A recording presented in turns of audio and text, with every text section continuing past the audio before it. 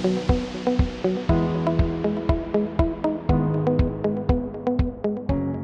and welcome to our next episode of Left Wing and CLOs Uncovered. So, this is Series 4, podcast episode 8. So, today we have Abhijit Pawar, who is our senior analyst. And I think today is a special podcast in a way that we're going to be focusing a lot more on CLOs than we typically do. So, welcome, Abhijit. And again, Sandeep, what I'd like to do here is, of course, I would want you to take the lead. You're the Mm. expert on the sector. All I'm aware of is the markets are quite tough. We are not seeing any high yield issuances, and not even high yield. I think I would say even in the higher rated entities, it's a much difficult market, both on the loans as well as on the bond side. So I don't know how things are in the CLO world. Maybe there are changes that you want to talk about, but let's kick off with special aspects on CLOs. Many thanks, Hina. Yeah, and you're absolutely right. As in lines with it being a tough environment on the loan side and high yield, it's equally as challenging, let's say, on the CLO side. But we do see things developing all the time. So, but to address that and some of the changes we're seeing, I do have Abhijit here with me, who's a senior analyst in the structured credit team. So, Abhijit, let's start. Let's set the landscape for everyone, right? I mean, unpack for me market sentiment at the moment. How do you see the CLO landscape at the moment against this challenging headwinds? Thank you. Thank you both. Yeah, we are seeing significant headwinds facing the market, and even the Barcelona conference echoed that the CLO activities will remain slow because of high inflation, m- difficult monetary policy, slower loan formation, and most importantly, the rising liability cost. Fantastic. And you're absolutely right? Because if you look at issuance year to date, as we're in June, this is kind of like the first time within this year issuance is somewhat flat, if not getting lower than issuance year to date this time last year, right? But you mentioned an important point, right? It's all about CLO economics, and one of the things that we're clearly both seeing on our side as it passes through our desk is the increasing cost of debt on CLOs, right? And not just AAA, it's across the cap stack, right? What kind of features, though, are we seeing in the market to address some of these concerns? Sure. No, definitely. The rising cost of debt is kind of the key feature arranging banks are trying to address when they are either sending us the structures or CLO documents to look at. And the most common theme we are seeing are reducing the senior expenses and like we were seeing more and more form approved swaps. Nowadays, there are hardly any swap documents for review. So lesser transaction participants, lesser burden in terms of senior fees. Other features that we are seeing are turbo redemptions coming back. We saw one recent deal which had turbo redemptions. Uh, we also saw one structure where the B minus tranche is will be launched as a delayed draw tranche, like we had seen back in the COVID environment. We are also seeing proposals for static CLOs or CLOs with very short reinvestment period. These are the common themes we are seeing. And actually, it's somewhat ahead of our time, but I remember in 2020, you authored a piece around the redesigning of the CELO blueprint, right? What CELO structures may look like against the headwinds that CELOs were challenged by at the time, right? The COVID pandemic, and a more recent piece about developments in European CLOs. What about things like one of the things we spoke about was credit enhancement and, for example, print and sprints, right?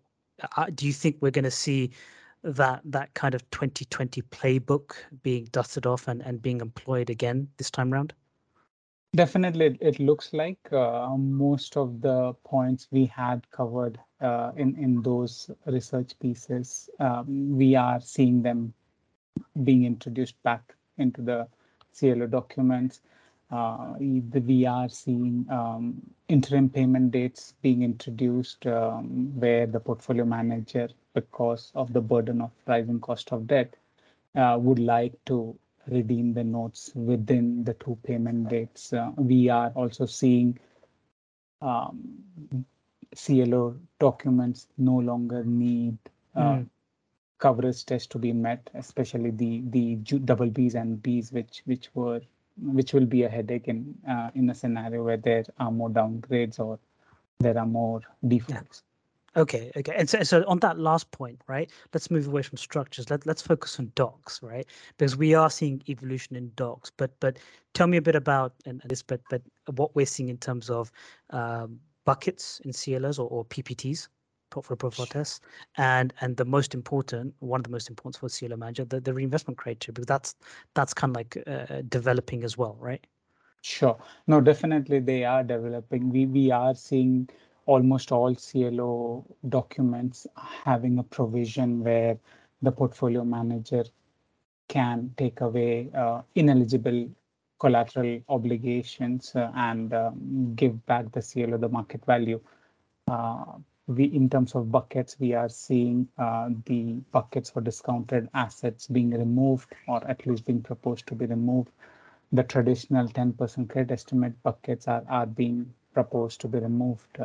In terms of reinvestment criteria, we are seeing more flexibility around post-reinvestment criteria requirement. And I think that because more and more CLOs are switching to the shorter reinvestment period, the post-reinvestment criteria becomes all the more important, and managers are trying to have somewhat more flexibility than the traditional 4 to 5 year reinvestment CLO. Yeah, Abhijit, I just have one interesting question. I know we were discussing this offline, and you mentioned that what we're seeing is more and more CLO documents are proposing to remove the limitations on holding discounted assets. What do you mean by that when you say discounted assets? Are we talking about triple C specifically, or is there a special bucket? Sure. In CLOs, there is a threshold of 80% in the sense that if an asset is purchased by the portfolio manager and it's below 80% mark, CLOs categorize them as discounted assets and they are carried at an haircut value.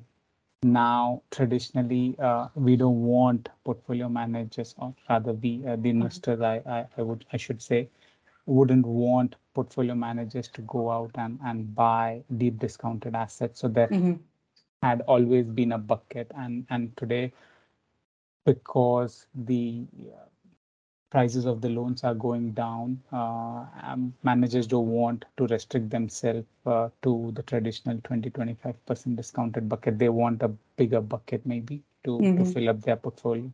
Makes sense, probably, with all the Sandeep, what we had been discussing, that it's not just how the CLOs are reacting these days, but even for 23, we are quite worried with all the inflationary pressure, supply chain issues. So if you tie that up, it probably is all stemming from a lot of those macroeconomic indicators as well that we've been discussing in our previous podcasts.